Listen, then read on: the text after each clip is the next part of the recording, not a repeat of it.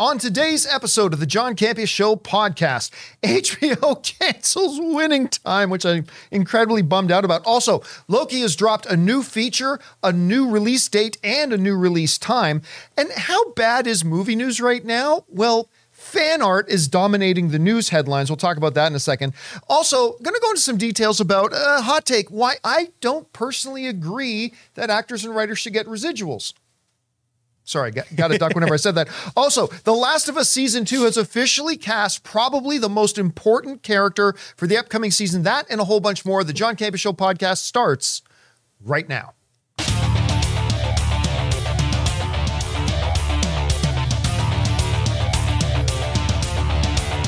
Well, greetings and salutations, everybody. Welcome to the best damn movie-related show on the planet Earth, the John Campea Show podcast, coming to you from right here in our quaint little studio, brought to you in part by our friends at Mint Mobile. I'm, of course, your host, John Campea, and it is an awesome honor and privilege, as it is every day, to welcome you, my fellow, what do you call it? Hey, feller. Tavies. Yeah. Our fellow Tavies. We'll get into that in just a second as we talk about our favorite things in the world, movies, movie news, TV and streaming, all sorts of good stuff. Not just giving you our opinions, but also giving you some history and context so you guys can form your own well-informed opinions, whether the exact same or completely different from ours. Joining me in studio today, I got Ray Ora. Hey, what's up, everyone? Jonathan Voight is over there. Monday, the best day of the week. And, of course, writer, director, producer Robert Meyer Burnett is here. Great to be here, John. Robert came in, dare I say, floating on a cloud at the official news that Travis Kelce and Taylor Swift, as their fans are now dubbing them Tavies, the Tavies, are officially dating. She got spotted. There were some rumors. She got spotted coming off of his plane as they arrived for their game this Sunday. She was hanging on the sidelines with his mom. She is currently writing her future breakup song. It's I wonder if this is all just a publicity ploy for the upcoming October 13th movie launch. Could be. But if she doesn't use End Zone in the title of that relationship breakup song, I'm going to be very disappointed. It's already Very it disappointed. writes itself. That's the song. It's called End Zone. It's called End Zone and Dunzo. But speaking of Travis Kelce, though, I want to just mention this side thing because you guys know I'm, aside from movies, I'm also an extremely passionate sports fan. And I've been really, like, the number one podcast in the world, at least the number one sports podcast in the world right now, is the Kelce brothers, Travis and Jason Kelce. Of course, the two squared off against each other in the Super Bowl last year. And they got like the number one podcast in the world out there. Well, Amazon just dropped a documentary this past week just called Kelce, about Jason Kelce, the legendary Philadelphia Eagles center who's co-captain of the team and all that kind of stuff. I got to tell you, this documentary, almost more than any others, epitomizes why I love sports so much. It really epitomizes, because in every sporting event that's on, there is 100 real human drama stories that go into making this sporting event you're watching. And this documentary on Amazon right now, again, just called Kelce. I think it's the number one or number two thing on Amazon Prime Video right now. I watched it, really loved it. I hope you guys will go and check it out because it's really, really quite good. All right, guys. With that down, for those of you who are here live, I mentioned every once in a while, we said this a few weeks ago, maybe once or twice a month, we actually do the show live just for fun. And we were all in here, everything was ready to go. So we thought, you know what, why don't we just do it live today? So today we're doing live. Not going to be a regular thing, but today we're doing it live, and hello to everybody who is joining us live. All right, with all that down, guys, let's jump into it, shall we? Last night, my wife Ann and I were out at a delightful affair, a wine tasting party and get together with some people from the industry. And then, as he often does, Robert Meyer Burnett had to ruin my evening. Oh. When my phone goes off, a little Bing notification goes off in my pocket. I check at my phone. It's from Robert. Oh, what's Robert got to say? And I open up the text message bearing ill tidings. As Rob reported to me, as is now in Deadline, that one of my favorite shows on TV right now, Winning Time, The Rise of the Lakers Dynasty, has been canceled after its second season. As soon as the season 2 finale aired, the official word came out that they had killed it. This comes us from Deadline, who writes, HBO's Winning Time, The Rise of the Lakers Dynasty has come to an end. After the second season finale Sunday, creator Max Bornstein confirmed the news on X. Not the ending that we had in mind, he wrote, but nothing but gratitude. Director Sally Richardson followed up on Instagram with, when you give it everything you've got, you can have no regrets. I hope you enjoy the last episode of Winning Time. I am sure I will do many more hours of TV and hopefully many features in my future, but I can say that at this moment in time, I am most proud of the work that we did on this masterful show. And I got to tell you, I just mentioned in the intro, I'm a big sports fan. Not necessarily a huge Lakers fan. I grew up a Celtics fan. But this show brought out all that drama, the stories, the personalities, and it really became a show for everyone, not just sports fans and definitely not just Lakers fans. It was a compelling story about these larger-than-life personalities, and seeing it done, and they took some creative liberties with it. Absolutely they did, but it made for some damn compelling television. Now, I have still not watched the season 2 finale. I have loved, because it just aired last night. And as I said, Ann and I were out, but God, this took a lot of wind out of my sails. I was so looking forward to a third season because while I haven't seen the season 2 finale yet, so there's like no way you wrap up this show with one episode left. And clearly they weren't ready for this show to be wrapped up, but wrapped up it is. Rob, what did you think about Winning Time overall, about its cancellation, and maybe the bigger topic conversation? How is this just kind of representative of the reality of streaming and stuff like that right now? What do you say? Well, John, when this show first aired, you and I both loved it. Yeah. I mean, from that first episode, it kind of had a Wolf of Wall Street vibe to it, and for me, I don't look at these kinds of shows as being totally accurate. They're more mythological in that, to me, like I think about the movie Lords of Dogtown, which was a feature film version of the documentary Dogtown and Z-Boys. And I love Lords of Dogtown, but I don't look at that and go, this is exactly true the way it happened. Or even Oliver Stone's JFK.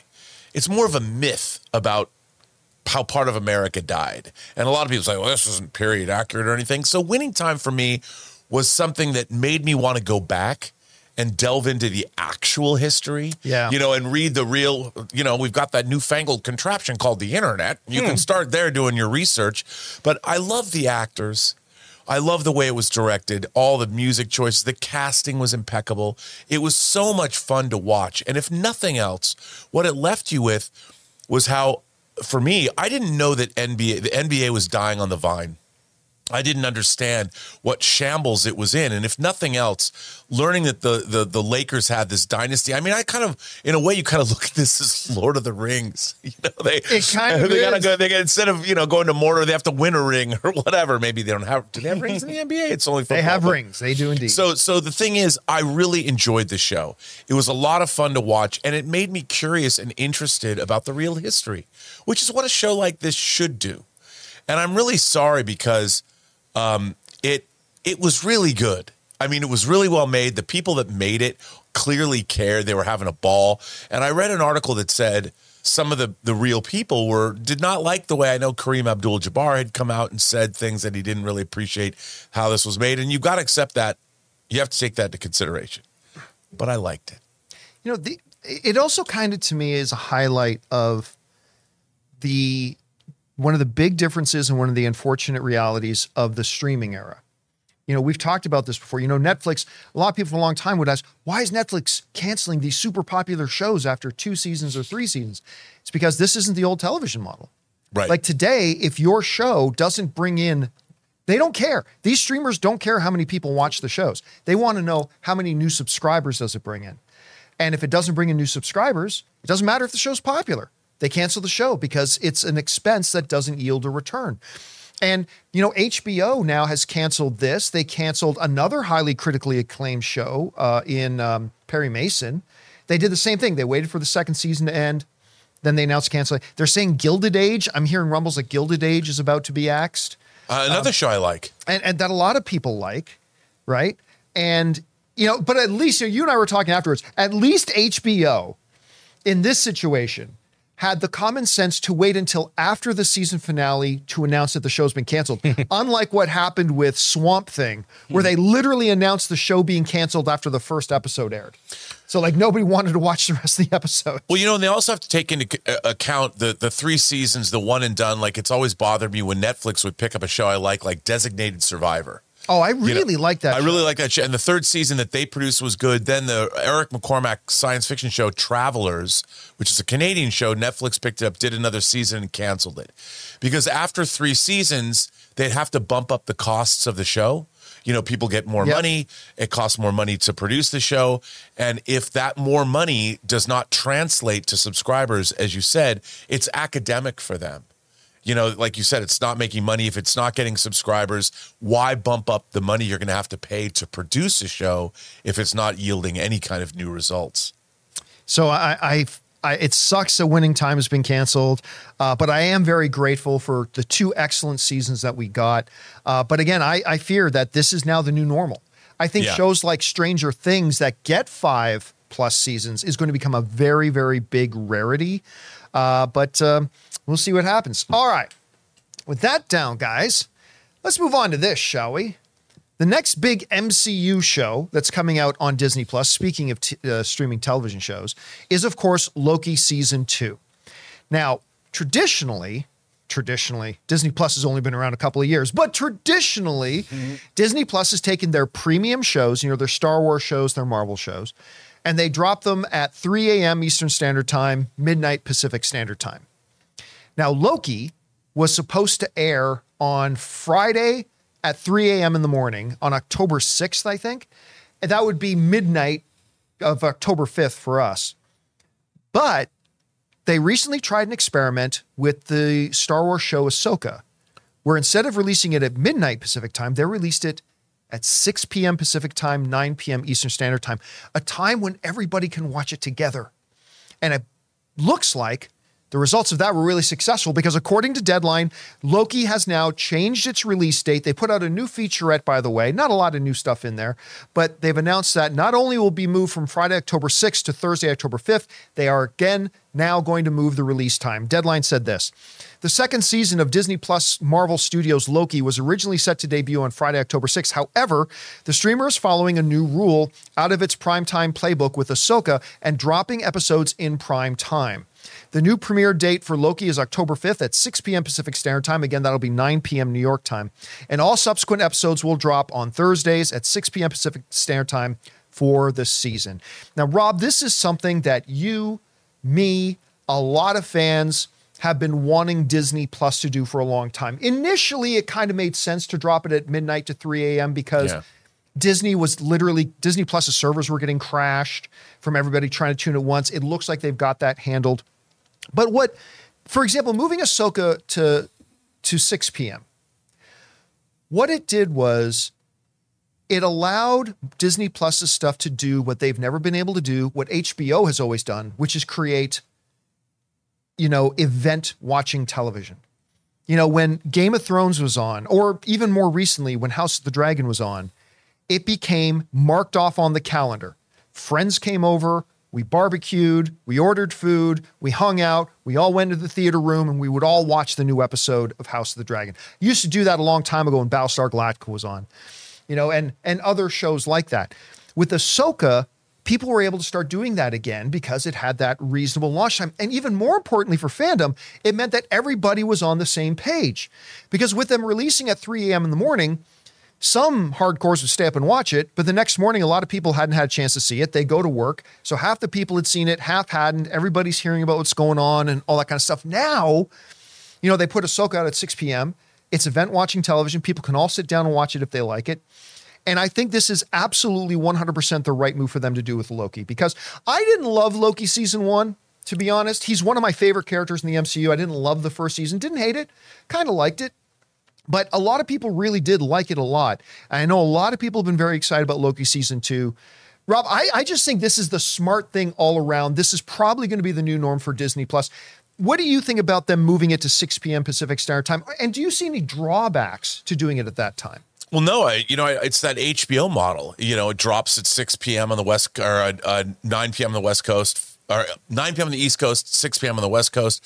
And it works really well. Everybody who's interested in the show gets to watch it at a reasonable time. And by the next morning, there's all kinds of chatter. There's YouTube reviews.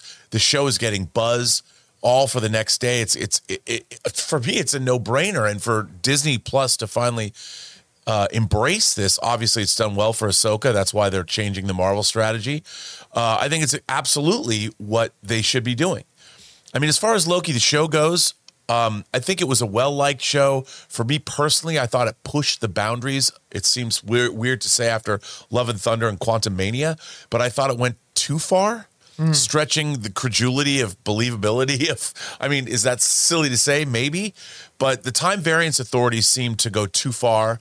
However, I mean, Tom Hiddleston's great in the role, and the new season looks good. You know, Tom Hiddleston in the role of Loki is, there's an old saying that says sometimes failure is your greatest victory. Tom Hiddleston, for those of you who don't remember this, he was in Marvel's house because he was auditioning for and got close to getting the role of Thor. And he lost it out to Chris Hemsworth. But they liked him so much, they went to him and said, what would you think about playing his brother, about playing Loki?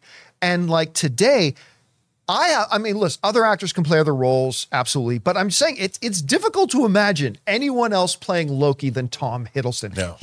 I'm not saying he's Robert Downey Jr. playing Iron Man or Chris Evans playing Captain America, but he's up there. Like, he is so synonymous with that role, and he plays it so well that even when the show isn't great, I like watching it just to see him play the character. Yeah. You know what I mean?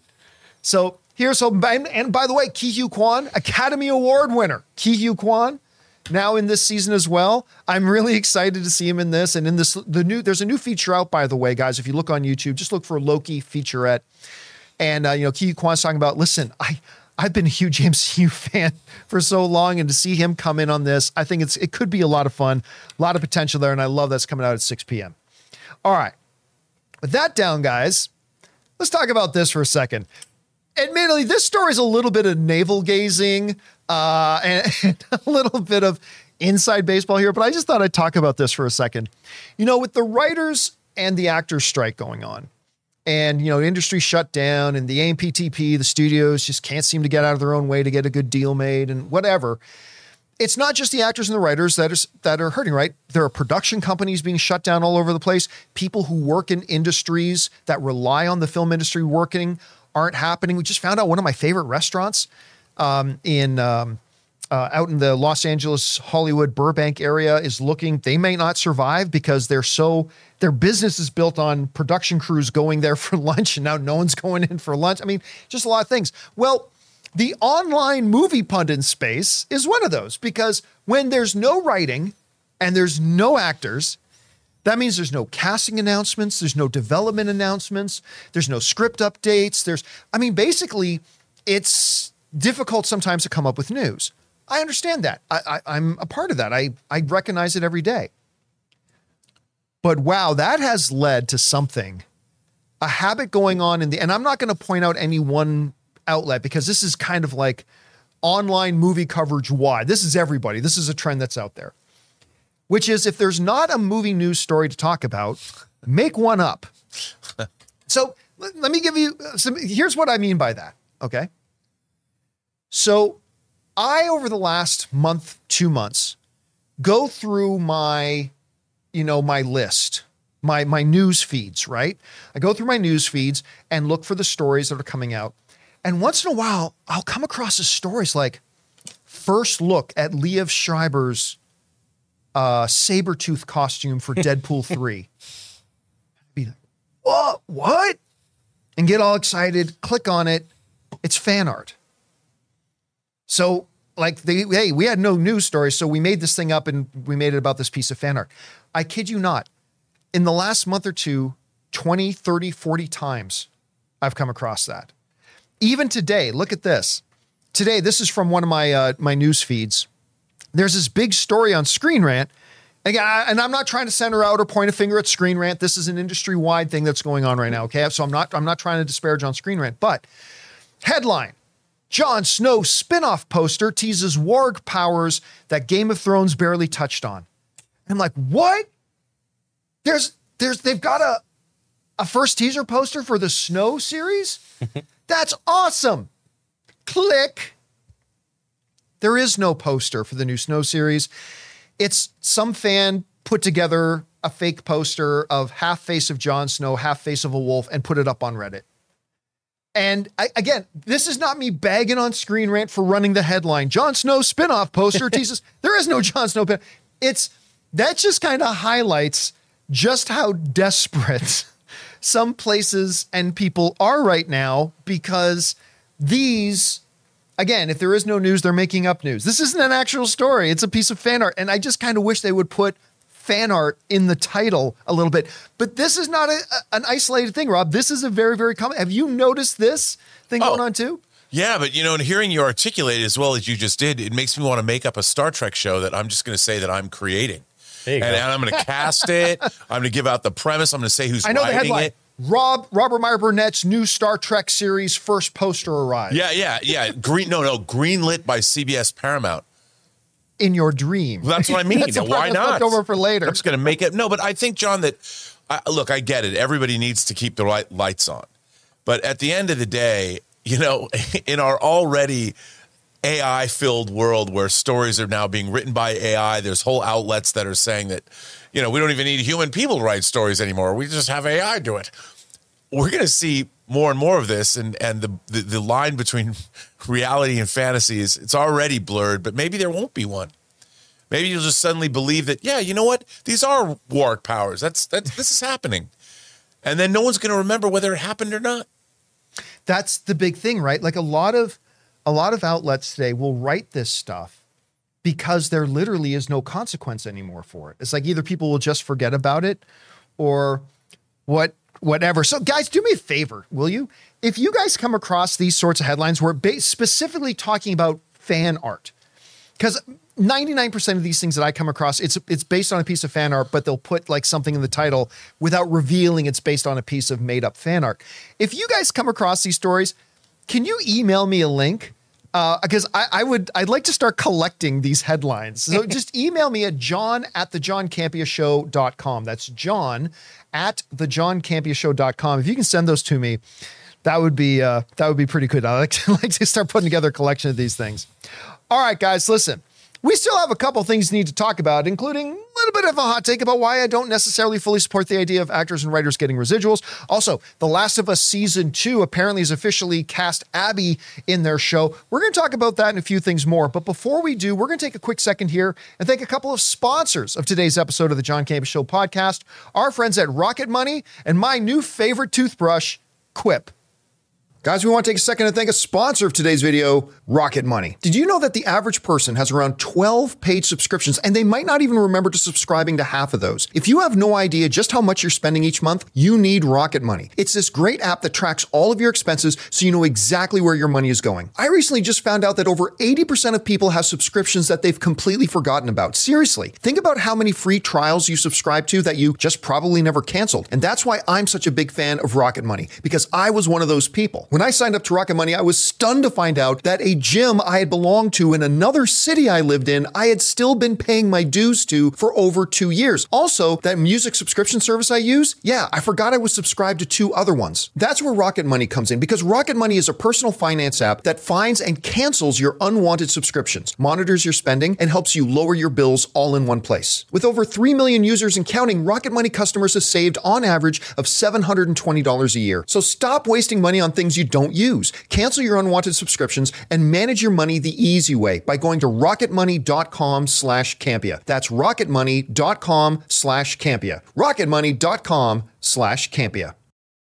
Guys, we want to take a second to thank a sponsor of this video, Quip. Guys, you know that good health starts with good habits, and Quip makes it easy by delivering all the oral care essentials that you need to care for your mouth. For example, their incredible electric toothbrush. Guys, I've been using electric toothbrushes for years, and this is easily the best one I've ever owned. Timed sonic vibrations with 30-second pulses to guide a dentist-recommended 2-minute clean. A lightweight and sleek design for adults and kids with no wires or bulky charger to weigh you down. Reusable handles in a range of sleek metal hues, as well as has bright plastic colors sure to make a pop on your bathroom counter. Skip the batteries and snap into healthy habits with the new rechargeable electric toothbrush. All the features of the original Quip, plus one magnetic charge powers up to 3 months of brushing. In addition to brush heads, Quip also delivers fresh floss, toothpaste, mouthwash, and gum refills every 3 months from just $7. So if you go to getquip.com/Campea right now, you'll get 20% off any electric toothbrush, mint and gum dispenser, or water flosser. That's your 20% off any electric toothbrush, mint and gum dispenser, water flosser at getquip.com/Campea. That's GETQUIP.com/Campea. Quip, the good habits company. And thank you to our friends at Rocket Money and Quip for sponsoring this episode of the John Campea Show podcast. Again, guys, let me kind of emphasize this. We turn down a lot of sponsorships because we don't really believe in what it is they're selling. Rocket Money has honestly saved me a ton of cash, and Quip is actually pretty remarkable. It is a fantastic package. Doing dental health will never be so fun as it is with this. So thank you again to Rocket Money and Quip for sponsoring the show. All right, guys, with that down, let's move on to this, shall we? You know, there's an actor and writer strike going on, and particularly when it comes to the writers, like I am completely and 100% agreement with them on almost all of the things they're asking for. Better salaries, better wages, insurance coverage, pensions, protections from AI, contract lengths. I'm with them on almost everything. The one thing that you guys will know that I'm kind of a little bit iffy on is the issue of residuals. And actually last week, Chris Carr and I got into a little bit with Chris Carr, who is a member of SAG, by the way, got into a really good little debate about the issue of residuals. And that is the topic of today's Mint Mobile hotline question of the day. Listen, if you guys have a question or a topic for the show and you'd like to hear your voice on the show, go ahead and call our Mint Mobile hotline anytime 24/7 at 951-268-4259. Every day we pick out one or two of those that get called in, and today's is about, well, the issue of residuals. Check it out. Hi, John and crew. I wanted to kind of point something out. I was watching one of the videos and I saw that you and Chris were kind of debating on residuals, and that you, John, have never received residuals before. But you receive residuals for every view that any of your videos that you've ever created on YouTube gets till the end of time. So I just want to know how you feel about that, because you said you've never gotten residuals before, but you technically get residuals. So I hope you have a good day. Hope it doesn't cause any controversy. Anyway, thank you. Bye. All right, man. Thanks a lot for calling that in. Okay, look, I want to talk about the issue of residuals here because we've discussed it, but we've never done a topic on it. You know what I mean? It's come up in other discussions, but we've never done a dedicated topic to it. So, and Rob, just to be clear, you and I have not discussed this. We have not talked beforehand about this. and all this. And I did not know about this question until just now. Which is a fascinating point. So I want to break this down into two different things, because after the debate, the discussion me and Chris had, and by the way, Chris is so good at articulating, a certain point of view. She's great at that. I love having those discussions with her. I did get a couple of emails from people saying, well, John, you say you don't believe in residuals and stuff like that, but as a YouTuber, you get residuals all the time. I want to make something very, very clear. Okay. I don't get residuals from YouTube, and I'll tell you why. Because I own the videos that I make. I pay for the videos that I make. The staff that helps me make them, I pay them to come in and help me make them. And then when I take the videos that I own, I financed, and I created, and I put them on YouTube, YouTube sells advertising revenue, but that advertising revenue is mine. YouTube gets a residual. I get the ad money for the ads that play on my video. See, it's a little bit different than, say, back in the day. Look at that. Remember, a little flashback there. There's the great John Schnepp in there as well. It's a little bit different than, say, back in the Collider days, because you might be thinking about this. Now, if I was a hired hand, and listen, at AMC and at Collider Video, I was a hired hand, right? I was a hired hand. I was on staff. I did not own these videos. I did not pay for these videos to be created. I didn't own them. I was, for lack of a better thing, I was a writer and a star, a creator, or not a creator, a performer. Talent, on-screen right? talent. I was on-screen talent. Thank you. Do you think I get any money today from videos that I made at AMC and Collider? No, I don't get any of that money. When people go and watch old AMC videos and watch the Collider videos that I created, I don't get any money from that because I was on-screen talent. I was a hired hand. I did not own the videos. I did not finance the videos. I didn't pay for them. I didn't pay for the staff. The YouTube, in your drawing the comparison, me at Collider would be a more accurate comparison. And as talent, on-screen talent, that the videos didn't belong to me, I don't get residuals. I don't get one penny from those things at all, despite the fact that I wrote them, I created them, I orchestrated them. I was the creative hand that put everything together. I don't get any money from that. And I got no problem with that because I didn't pay for it. So I'm good. But with YouTube videos on my channel or your channel, if you're a YouTube creator, whatever, you own those videos. You produced those videos. You financed the making of those videos, and they actually belong to you. And any ads that YouTube puts on those, that's your ad revenue, not YouTube's. They don't own the video, that belongs to you. So there is a very large, massive chasm of a difference between, like say when Rob and I would appear on Collider Heroes, because we were both being financed and paid by Collider, versus Rob's Robservation YouTube channel. Those videos belong to him. The John Campea YouTube channel, these videos belong to me. I paid for them, and I do not get a residual. I get my ad revenue. So that is a very, very different set of situations. Very, very different. Now, that being said, I mentioned in my discussion with Chris that despite the fact that I am in total agreement on almost every single thing that the writers are asking for, the protections they're asking for, better wages, all that kind of stuff. I'm 100% all for that. I believe actors, not big stars, but regular actors and writers should get paid more, all that kind of stuff. That I do philosophically have a problem with residuals. And it's come up a couple of times on the channel. And I thought I'd just take a second here to articulate what my issues are. And the reason I specifically didn't want to talk to Rob beforehand is because then I'd like to get Rob's perspective and take on it. Because not only is Rob a pundit, Rob, don't forget, is a writer, producer, director, creator, all that kind of, he's Script worked reader. this. What's that? Script reader. I don't know why, but I'm not going to say what I thought I heard you say, but a script reader and everything. So I'm going to want to get his perspective on this. But here's the thing, the idea of residuals that I have a fundamental problem with is it creates a caste system that says writers and actors are better than everybody else. Because all work, everything we do, every job that gets done, you are a person with a particular set of talents and gifts that you're good at. And hopefully you're employed in an area where you get to use your talents and gifts in exchange for a salary, in exchange for revenue, in exchange for income. And then once you've done your job and you've been paid for your job, that relationship no longer has tendrils, right? There's nothing else connecting it. You do the job, you get paid for the job, and that's that. Somebody who's a gifted auto mechanic may work at keeping Amazon's delivery trucks up and running. Without that mechanic, those trucks cannot drive and deliver, and Amazon makes no money if those delivery trucks do not run and get to their spot. But the mechanic who uses his unique skills and abilities to keep those trucks on the road does not get a cut of the items being delivered. They get paid for their work and hopefully, fingers crossed, paid well.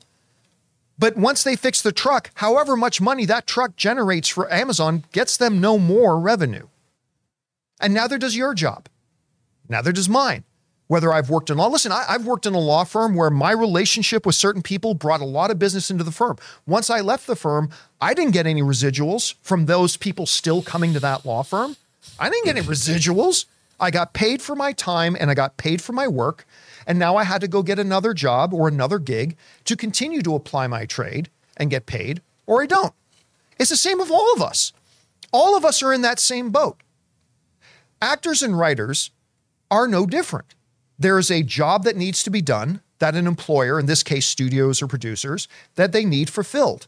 Whether it's somebody playing a role, somebody to write a script, and there's people uniquely skilled to do that. They come in, they give their time and their talents, and they get a paycheck.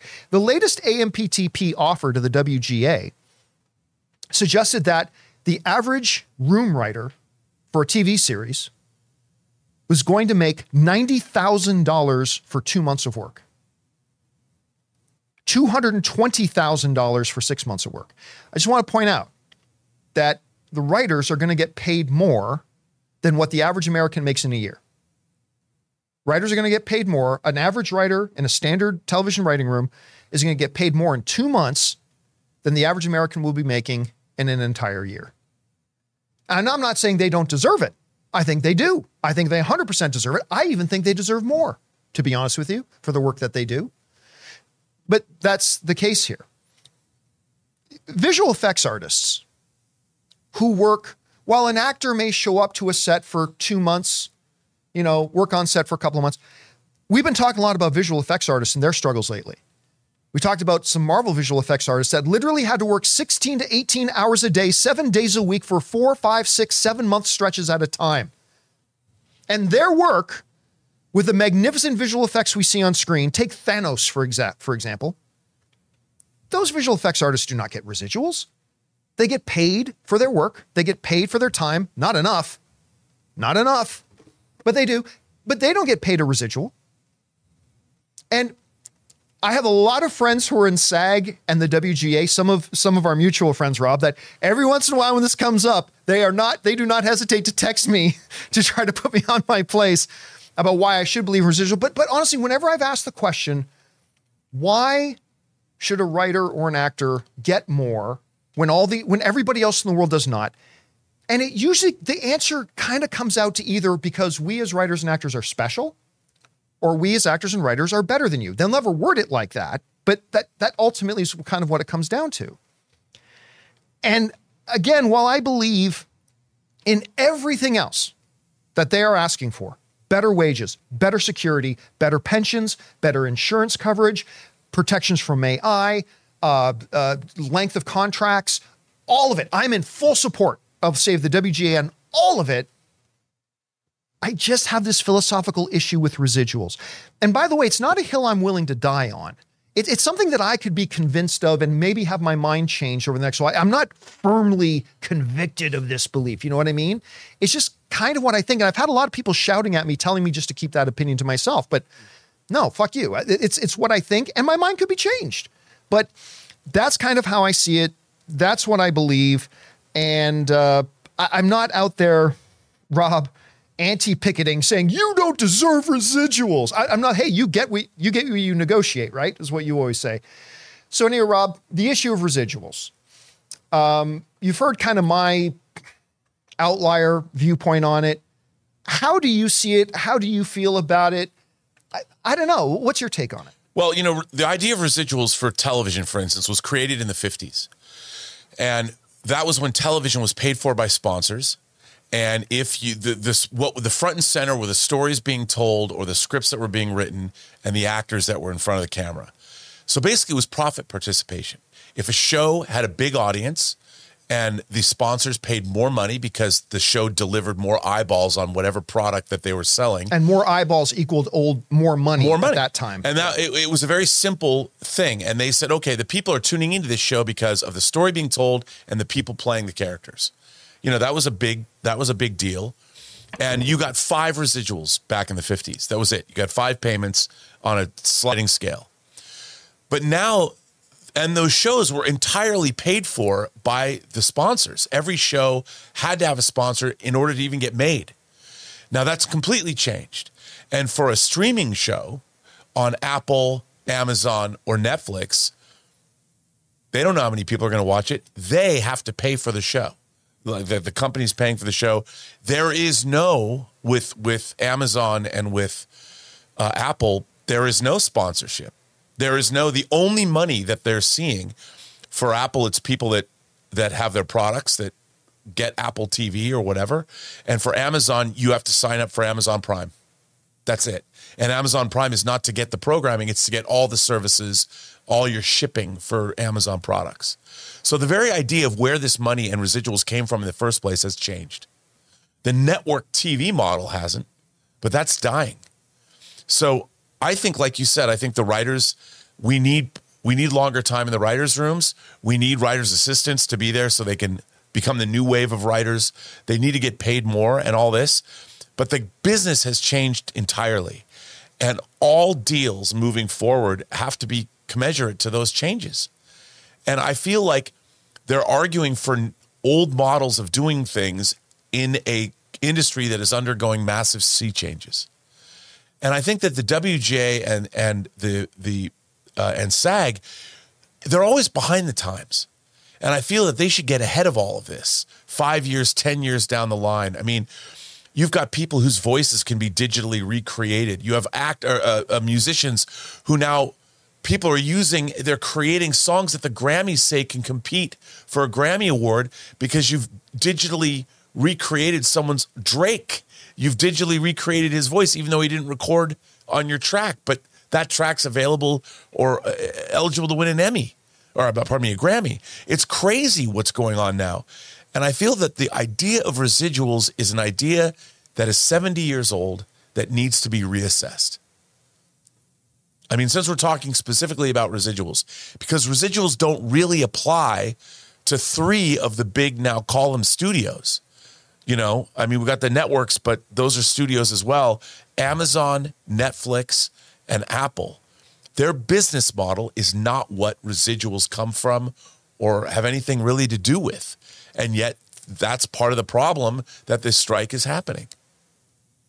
Yeah. And again, one of my other problems with the issues of residuals is that you create a situation where you have people who stand to make more profit if something succeeds, but do not stand to lose money if the project fails.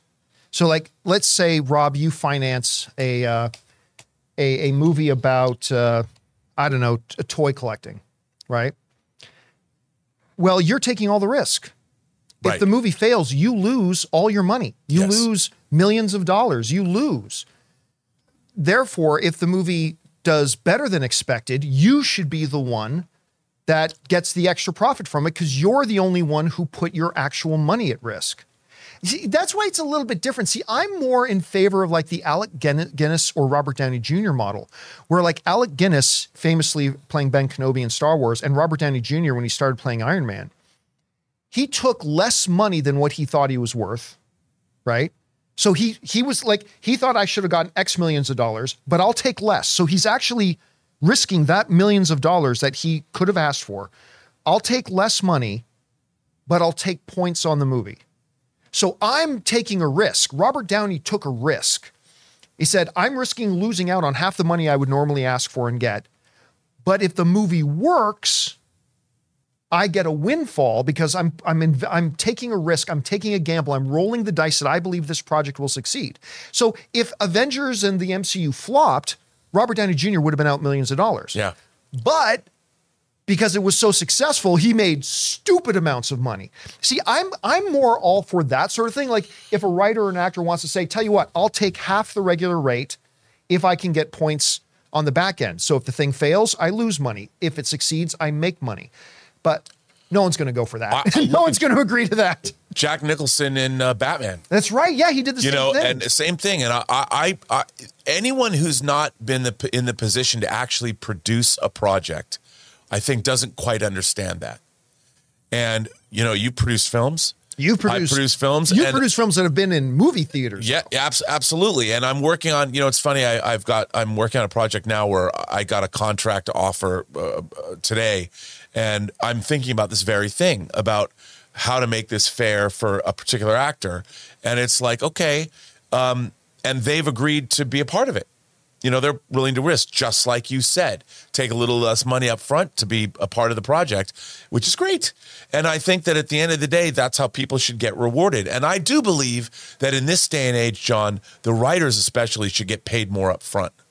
100%. Like I believe, considering the size of some of these projects, that's the one thing I want to make sure doesn't get lost in this. I think the non-superstar actors and the writers, they need to get better salaries. They need to get more money up front, considering what it is they're creating for these. I may not believe in residuals, but I do believe in them getting more money, like 100%. Well, and also the thing is the residuals now, network TV still is an ad-based model.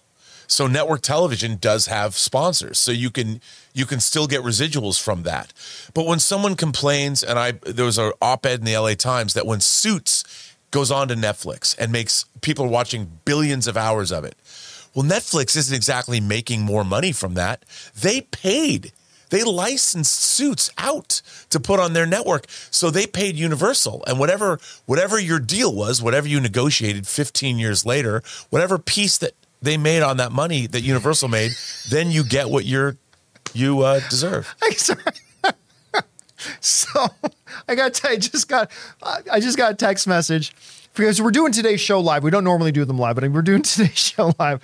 I just got a text message from our mutual friend, Kevin Rubio, who is part of this. Part of the WGA. Part of the WGA. And he just wrote to me, but John, we as writers are special and we are better than you.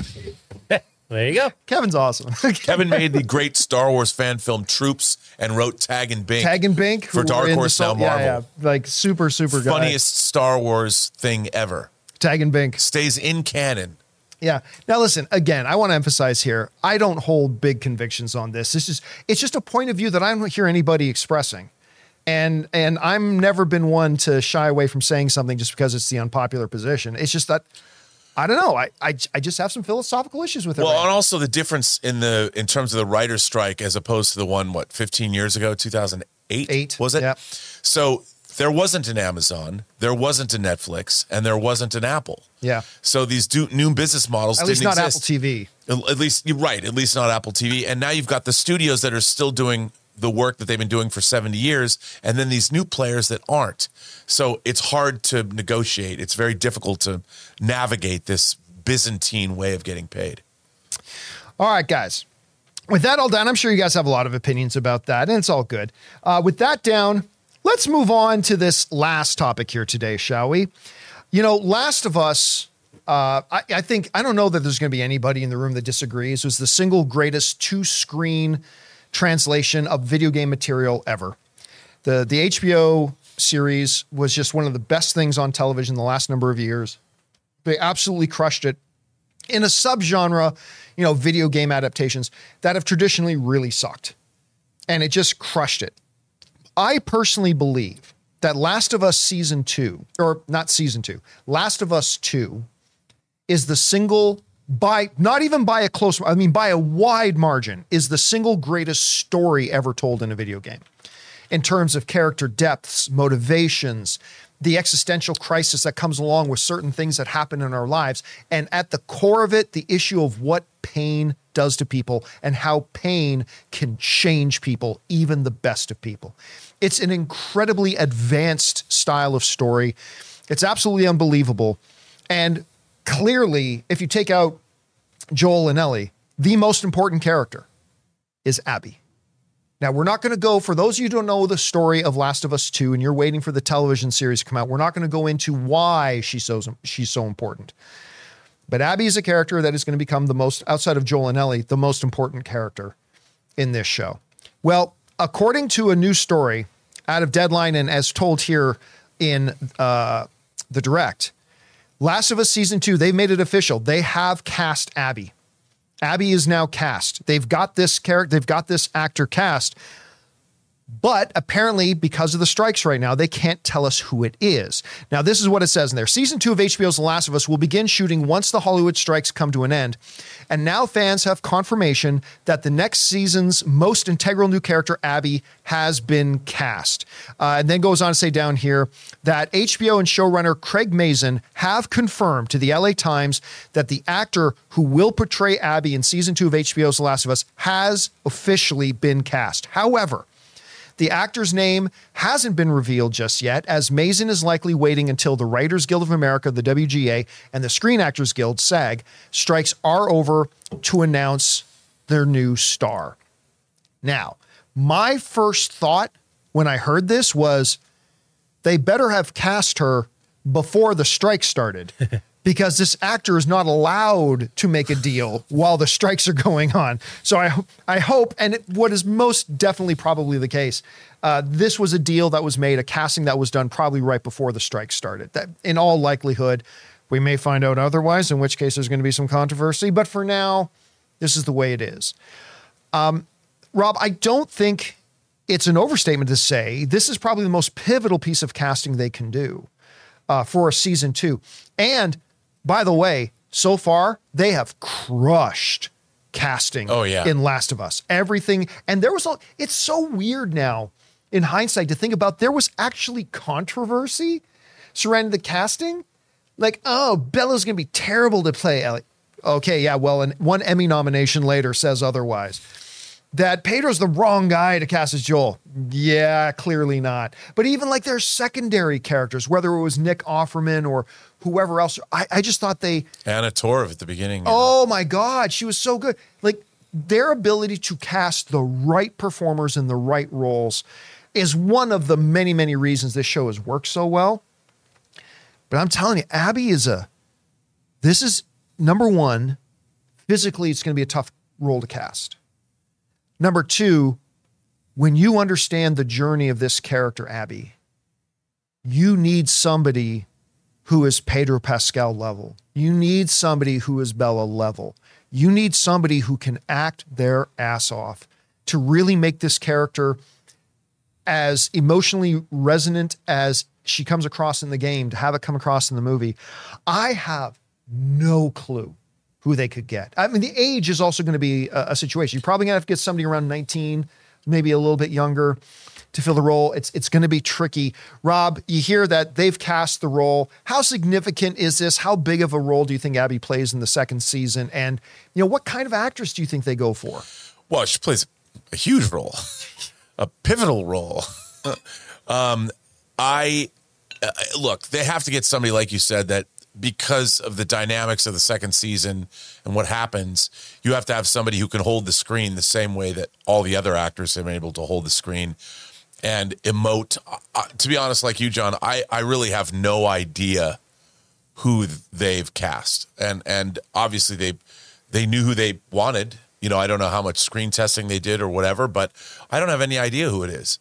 All I know is that it's going to be, whoever got the role is going to have a lot of fun playing it, because it's a juicy role in more ways than one, and a lot of working out to do. And a lot of work. Yeah, a lot of working out to do. So, I don't know who it is, but look, this is gonna. And also, for those of you who don't know the game, this character is really going to carry you through this show, the second season, and you need somebody who is just as capable as any other actor, perhaps even more so. And I'm seeing some great predictions in here. I've got Lizzo. Oh, yeah. Perfect. Keller and Brinks in the live chat is suggesting Lizzo, of course, who just did a big appearance in Mandalorian. Ronda Rousey. So, Florence Pugh is an interesting one. That's a great choice. Yeah. And now Abby has very much a modern female Olympic gymnast physique. And so you're going to have to get, whoever they get is going to have, first and foremost, get the best actor you can, and then worry about the physicality later. But yeah, man, I mean, this is a pivotal character. And if they can crack the code with Abby the way they did with Ellie and Joel, they're going to be firing on all cylinders for season 2. And I cannot wait. Anyway, guys, however you feel about it, what do you think? Do you got some names in mind about who this mysterious person could be that they have now officially cast? And do you think they're going to wait till the strikes are over to let us know who it is? Do you think they might reveal it sooner? Whatever you guys think, let us know your thoughts. All right, guys, with that down, we're going to move on now and start taking questions from our YouTube channel members. We ask our YouTube channel members every day to submit some thoughts, theories, questions, and topics, and we get through as many as we can. But before we get to those, we're going to take a quick second to thank another sponsor of today's episode of the John Campea Show podcast, my mobile service provider, and they should be yours, Mint Mobile.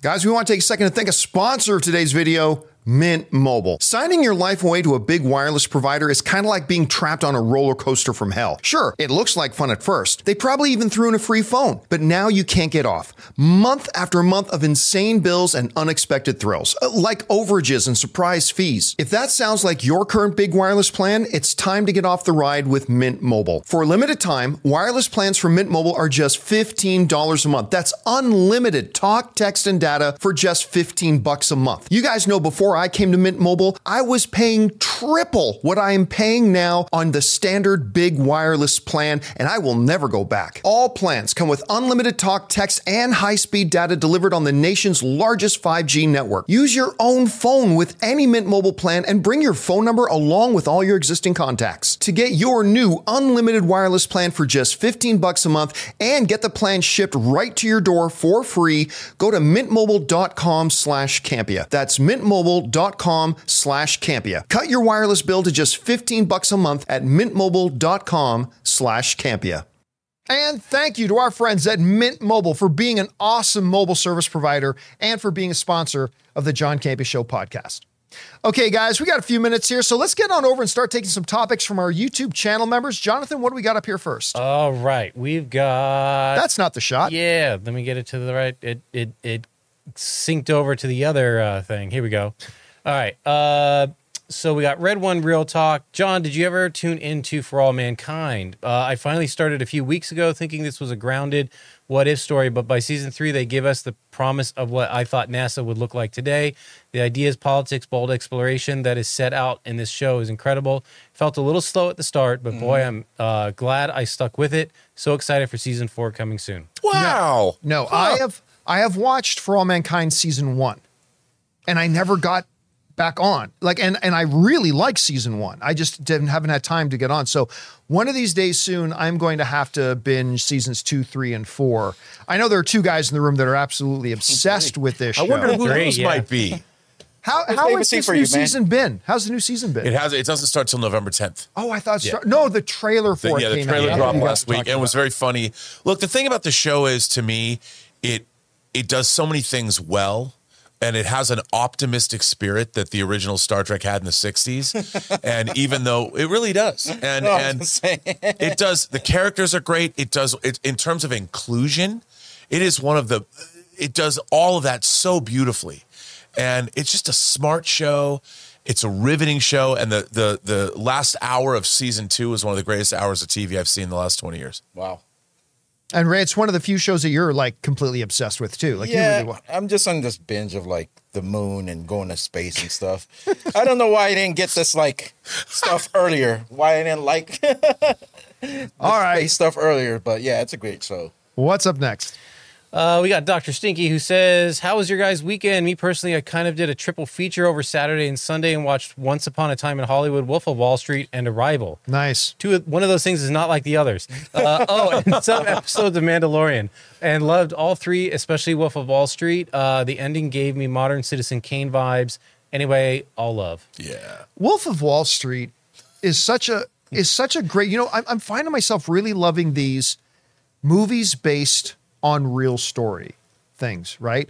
I just recently, like last week we talked about, I saw Dumb Money last week. Oh, so good. Yeah, I saw that too. Loved it. It's one of my favorite movies of the year. It's so good. Air is one of my favorite movies of the year. Good. Oppenheimer, this year. These movies kind of based on real life, real Tetris things. was really good. Tetris, which I was really late to the party to, but you guys got me on to watch that. But like Wolf of Wall Street, Wolf of Wall Street was so good on every level. Like I will always, when I think of Wolf of Wall Street, a lot of people think of the, right? Not me. Me, one of the most brilliant sequences ever in film was Leonardo DiCaprio, his character's recollection of the evening that he drove home.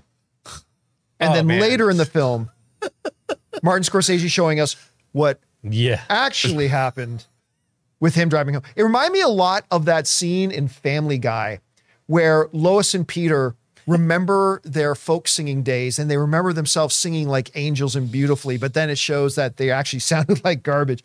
But it's one of the best sequences in a movie I've ever seen. I absolutely love it. I know you were a big fan of Wolf of Wall Dude, Street. I loved it. I saw it on like Christmas Day by myself.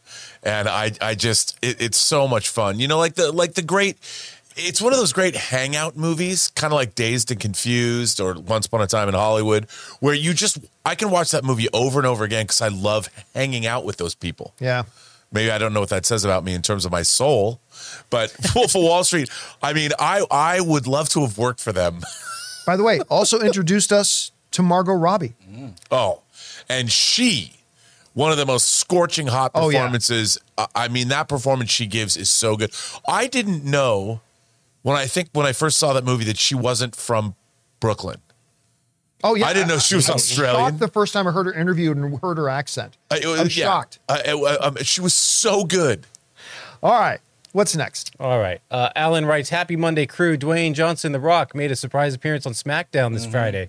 Maybe they could have gotten more ratings if they advertised him, but I'm glad they made it a surprise because the crowd reaction was amazing. It gave me chills. Our buddy Ryan said, who's been a lifelong wrestling watcher, said to me, The Rock came back and he said, I have never heard a louder pop in an audience than when it happened. So sure enough, the other day I popped it on and I watched the clip of it, and out of nowhere, you understand Dwayne The Rock Johnson's music. It starts with his voice going, if you smell, right?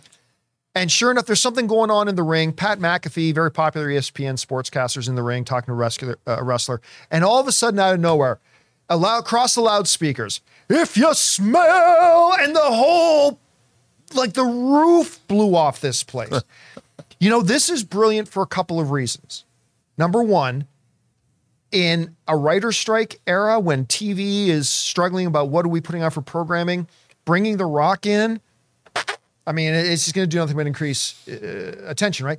The other big thing, though, is the reality, even though he is my second favorite movie star, Ryan Reynolds is obviously my first, but Dwayne The Rock Johnson, my second favorite, not second best actor, but my second favorite movie star. He, for the first time in his career, has a little bit of image rehabilitation to do, a little bit, with the stuff that went down with Black Adam and some of the he said, she said stuff about over the Fast and the Furious thing, whatever, right? So Dwayne Johnson coming back to like WWE and having people lose their minds off of him going in and doing what he quite frankly is the best in the world at doing. Because his mic skills are off the charts. Like Dwayne The Rock, that's why he's such a big star. His mic skills are off the charts. And I'll tell you, it was the biggest fan reaction I've seen in wrestling in my life. And I don't watch wrestling anymore, but good move for the networks. Good move for Dwayne Johnson. It was just a good move all around. All right, what's next? Dr. Stinky writes, Hey, John and crew, what's your thoughts on shows like Dahmer? I think it's a bad thing to bring up serial killers from the past. Like me personally, I get insane anxiety every time I see anything related to Jeffrey Dahmer. Well, bring on the filthy. See, here, with all due respect, Dr. Stinky, our film-loving brethren, then don't watch it. I mean, if it gives you anxiety, don't watch it. I have a fear of heights. So when I watch these VR videos of falling off of cliffs or stuff like that, guess what? I just don't watch them. I don't put on those VR headsets and watch somebody falling off a cliff because that gives me anxiety.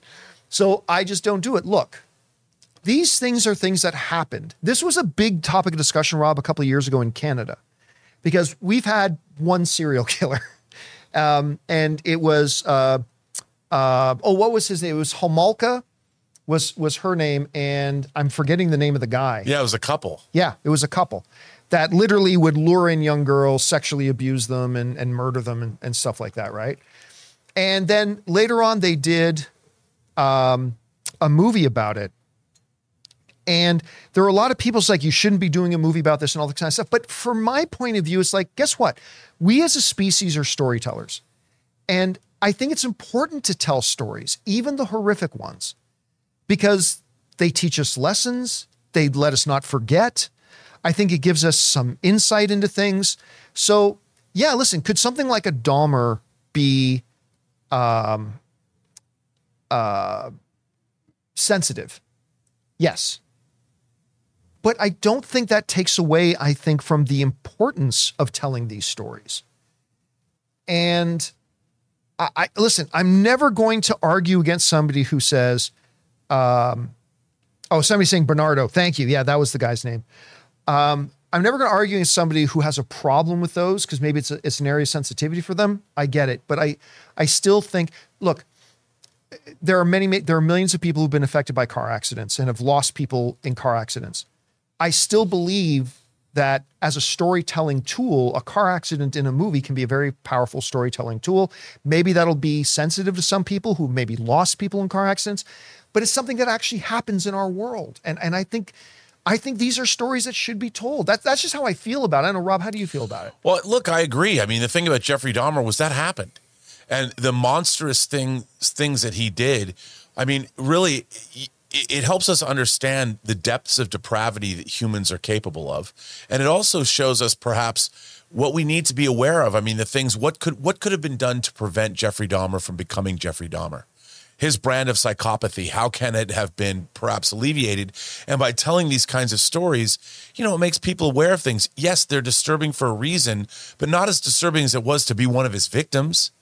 You know, and it's like you're watching it in a medium where maybe it'll help you think about something, or maybe in a way, something like this, the terror, the horror of what went on with Jeffrey Dahmer might help somebody gain insight into their own lives and about something that I don't know what's going on. But, you know, I think the more we know about the human experience and the human animal and why we do what we do, the better off we are.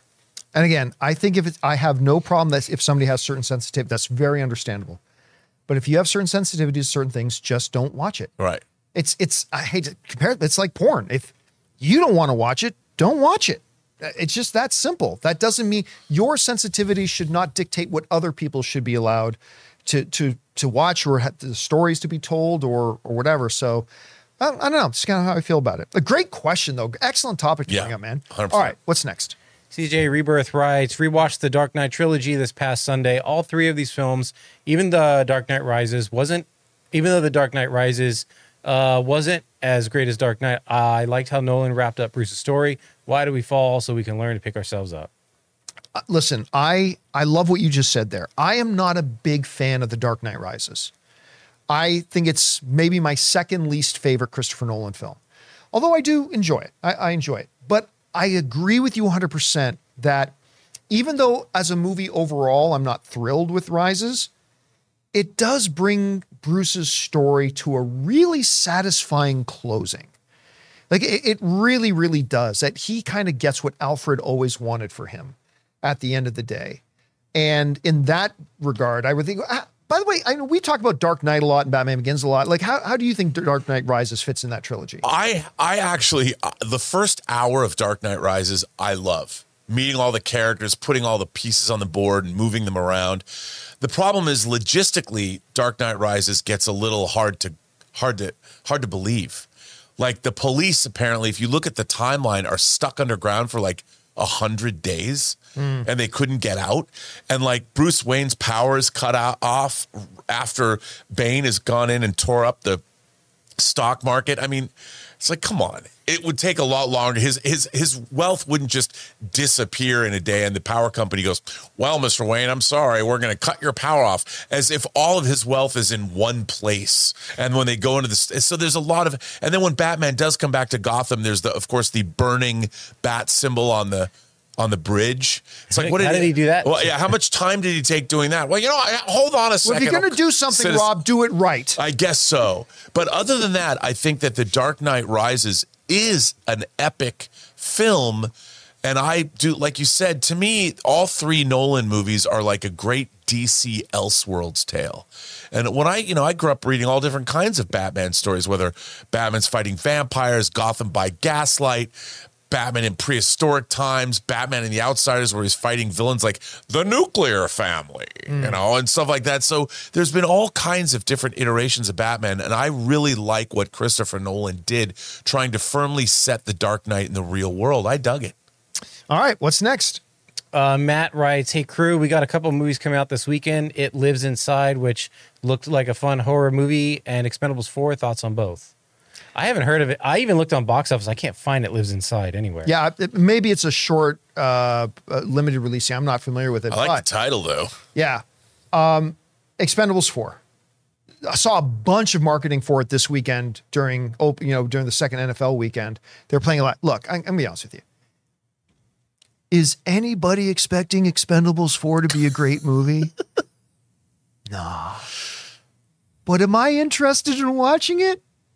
Yeah, I'm not expecting it to be great. I'm not even expecting a lot of people to go see it. They're not. But it's still Expendables. There's still going to be some corny one-liners. There's going to be some over-the-top action. Listen, all I need to see is a trailer where Sylvester Stallone, as a nearly 80-year-old man, is looking at this big dude saying, "Bring it!" And the guy runs at him. Stallone picks him up and slams him over a bar. I'm like, yeah, I'm in. I'm not easy. I'm not hard to get. I ain't hard to get. So I'm in. You planning on watching Expendables 4? You know, the thing is, I think the Expendables movies, they know what they're supposed to be. Yes. And even though I think they've never quite got there, I mean, I think 3 was probably the closest for me. Mel Gibson was in the third one, right? Third one? Third one, yeah. Yeah. But still, you look at them and they do deliver on a certain level. They don't take themselves seriously. No, and I'll watch it. I mean, for fun. I'm more of an Equalizer guy. The Equalizer is so fun. I'll tell you what.